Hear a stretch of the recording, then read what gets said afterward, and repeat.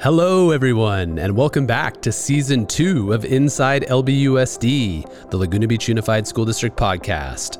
Before we get into this week's episode, a few upcoming events to let you know about. This Friday, October 7th, Top of the World will be hosting their annual Bonanza on campus at 2:30 p.m. Next Monday through Wednesday, all 4 school sites will have minimum days for elementary goal-setting conferences and secondary staff development. And finally, next Thursday, October 13th, there will be a school board business meeting at 6 p.m. in the Thurston Library. Now, this week's episode is an important one, dealing with the emerging health crisis of fentanyl, specifically fentanyl manufactured to appeal to children. So please make sure you share this important information with your family, friends, and neighbors throughout the community. And now, Health Matters with Dr. Michael Keller and Nurse Kelly Schultz. Hello and welcome to another episode of Health Matters Podcast. Today's recording is being made on Thursday, October 6, 2022. My name is Michael Keller. I'm Nurse Kelly Schultz. And the purpose of our podcast is to inform our students and families and staff about health matters related to Laguna Beach Unified School District. We've been talking about COVID-19 for the past year or so on our Health Matters Podcast, and we want to get an update on our current case numbers. Nurse Kelly. Okay, right now we have 1 case at El Morro, 1 case at Top of the World, 2 at Thurston Middle School, 4 at Laguna Beach High School, and 0 at the district office. Okay, and we still have COVID in our community, and so when we have an active case, we'll be notifying our staff and families just to be on the lookout for any signs and symptoms of COVID-19. And of course, if you're ever feeling ill with any of the symptoms, please stay home from school and call your site's school nurse. Now today we have a really important topic to be talking about, something that's really been growing across the nation. It's the topic of opioids, and in particular we're going to be talking about the drug fentanyl. And this is a really huge, important topic for parents and staff members and students to be knowing about. We just had some recent information come out from Orange County in particular, and in 2021 there were 19 deaths related to fentanyl overdose for youth aged 10 to 17, which was an 800% increase from 2 years prior. So obviously a huge issue that affects many lives. And we want to dive deeply into the topic of fentanyl just to raise some more awareness around it and what parents and staff members and students can do to stay safe. So Nurse Kelly, can you just give us an overview? What is fentanyl? Yeah, so fentanyl is a synthetic opioid approved for treating severe pain. It's usually reserved for individuals who have advanced stage cancer pain or in the hospital during or after surgery. It is about 50 times stronger than heroin and 100 times stronger than morphine. There are 2 types of fentanyl. There's the pharmaceutical grade and illicitly manufactured, so what you would find on the street.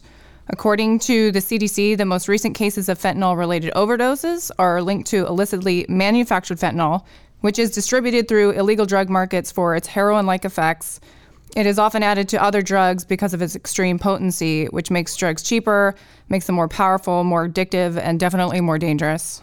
Okay, and lately in the news, we've been hearing a lot about a topic called rainbow fentanyl. What exactly is rainbow fentanyl? Yeah, so this is the latest thing going on with fentanyl. So last month, the California Department of Public Health Director, Tomas Aragon, cautioned California residents about a new rainbow-colored form of fentanyl on the market, which resembles candy. Which is pretty scary. Rainbow fentanyl has been found in different forms such as pills, powder, and blocks, and the blocks resemble street chalk. So it is believed that this form of fentanyl was made to entice children and younger people. Yeah, that rainbow fentanyl sounds really scary. We have some really important information from the Drug Enforcement Agency that describes for parents what to be looking out for, and with photographs of rainbow fentanyl, why rainbow fentanyl and fentanyl in general is so dangerous in terms of ingesting it, and then what action steps you can do to open lines of communication to try to help raise awareness and help prevent any types of usage or overdose deaths. Can you share a little bit more about some of the statistics related to opioid or fentanyl abuse, some overdose situations and impact? Yeah, so according to the CDC, synthetic opioids like fentanyl are the primary driver of overdose deaths in the United States. So for comparison, between January 31st, 2020 and January 31st, 2021, during this period, overdose deaths involving opioids rose 38.1%. Overdose deaths involving synthetic opioids, primarily illicit manufactured fentanyl, rose 55.6% and appear to be the primary driver of the increase in total drug overdose deaths. And so we've been talking a lot about overdoses. What is considered that threshold of a lethal dose? Yeah, so it's really, really small. According to the DEA, 2 milligrams of fentanyl can be lethal depending on a person's body size, their tolerance, and their past usage. The DEA analysis has found counterfeit pills ranging from 0.02 to 5.1 milligrams, which is more than twice the legal dose of fentanyl per tablet. So 42% of pills tested for fentanyl contained at least 2 milligrams of fentanyl, which is considered a potentially lethal dose. Drug trafficking organizations typically distribute fentanyl by the kilogram. So 1 kilogram of fentanyl has the potential to kill 500,000 people, which is astounding. Wow, that's unsettling. Yeah, and it is possible for someone to take a pill without knowing it contains fentanyl, which I think is what happens most of the time. It is also possible to take a pill knowing it contains fentanyl, but with no way of knowing what contains an actual lethal dose. And so it's really important for us to be able to recognize the signs and symptoms of an overdose. Nurse Kelly, what exactly might one see in an overdose situation? So one, I think just be aware of who you're with. And if you see any of your friends take something, to just be cautious of what they've actually taken. But an opioid overdose usually looks like somebody would be unconscious. Their pupils will be very, very small. They have slow, shallow breathing. There could be vomiting, an inability to speak, a very faint heartbeat. Their arms and legs will go limp. They'll have pale skin, purple lips, and fingernails is some of the main ones to look out for. Okay, and is there any treatment in the event of an overdose? Thankfully, there is a treatment for opioid overdose. Naloxone, otherwise known as Narcan, is an opioid antagonist, meaning it can reverse or block the impact of opioids they have on the body. Narcan currently is available in 2 forms, in a nasal spray and an injection. It is important to mention Narcan typically only reverses the effects of opioids for 30 to 90 minutes. And if Narcan is administered, you must call 911. Are there situations where someone might need multiple doses of naloxone? Yes, depending on the amounts of opioids in their system, they might need more than one. All right, so thank you for that information. It's really helpful. Is there any advice that you could share? Yeah, so my biggest advice is never take any pill that is not prescribed to you by your doctor, that comes in the bottle, that has your name on it, that comes from the pharmacy. Do not take any pills from your friends. Do not take any illegal drugs. The risk for fentanyl exposure and overdose is just too high to risk anything right now. Yeah, and I think in Laguna Beach Unified, we see this as a community-wide health issue requiring a community-wide solution from the prevention side to the intervention and recovery side. We partner with our Laguna Beach Community Coalition with a multi-stakeholder committee to reduce the rates of alcohol and other drug use among youth in our community. Our partners at Mission Hospital, Marcy Mednick and Lori Bushimi Bibi, collaborate with our Laguna Beach High School teacher, Mindy Hawkins, to run our local student club, Strength in Numbers. That group does some incredible work to raise awareness around the impacts of alcohol and other drugs and focuses on building a peer culture of health and wellness. 2 great resources that we'll put in our show notes provide a deep dive into information for parents on drugs and alcohol. That's called Raising Healthy Teens, and how to start the conversation with your child and get support. And then the second resource, of course, is the student club, student youth information, and our Strength in Numbers OC Club. So please check out those links if you get a chance. And I do want to share that our Strength in Numbers Club uses really one of the only evidence-based approaches to helping reduce rates of drug and alcohol abuse in a community. It used to be pretty popular to try to scare young people into not using drugs and alcohol, and really those models of intervention are not that effective.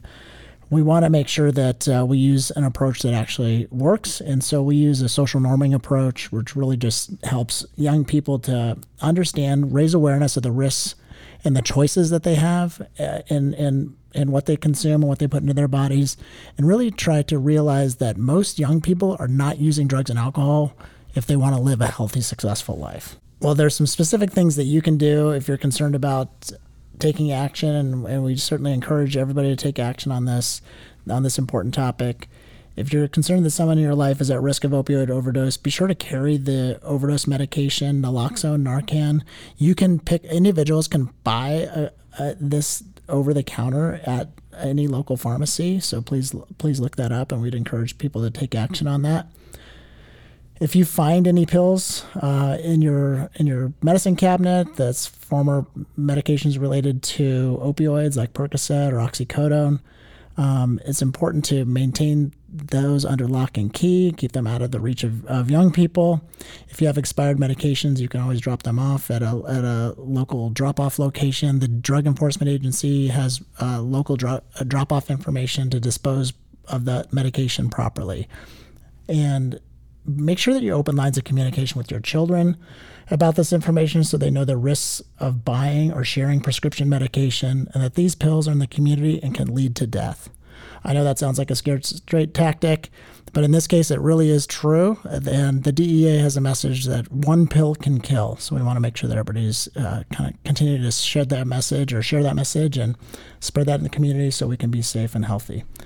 Nurse Kelly, is there anything else you wanted to add? Yeah, so just to let you know, there is a drug drop-off bin at the Laguna Beach Police Department downtown. You can't put any needles or liquids in there, but if you have any expired opioids, please keep them in the container. You put them in the bin, it'll lock behind you. And our local community within the district, we're going to continue to try to spread prevention information with our students. We have that club at the Laguna Beach High School that's doing that work. We also do work at the middle school to share information around making healthy choices, avoiding use of drugs and alcohol. We have our school resource officers this month going into elementary classrooms, providing information about prior to Halloween, about Halloween safety, but in particular, it's going to be about don't ingest any unknown substances, don't ingest any unwrapped candy, things like that, especially in this rainbow fentanyl days. So we continue to work together and partner with our local agencies. Laguna Beach Police Department have been a great partner. The Orange County Healthcare Agency has been a great partner. Appreciate our school nurse team and our health and nursing services team across the district. They've really tried to help us raise awareness around this, and our parent partners and staff, critically important to keep students and families safe. So Nurse Kelly, thank you so much for all that information today. Really appreciate your time. Thank you. Hope you have a great week. Thank you for listening to Season 2, Episode 3 of Inside LBUSD. If you have any podcast questions or suggestions, we encourage you to visit lbusd.org/podcast and let us know your thoughts.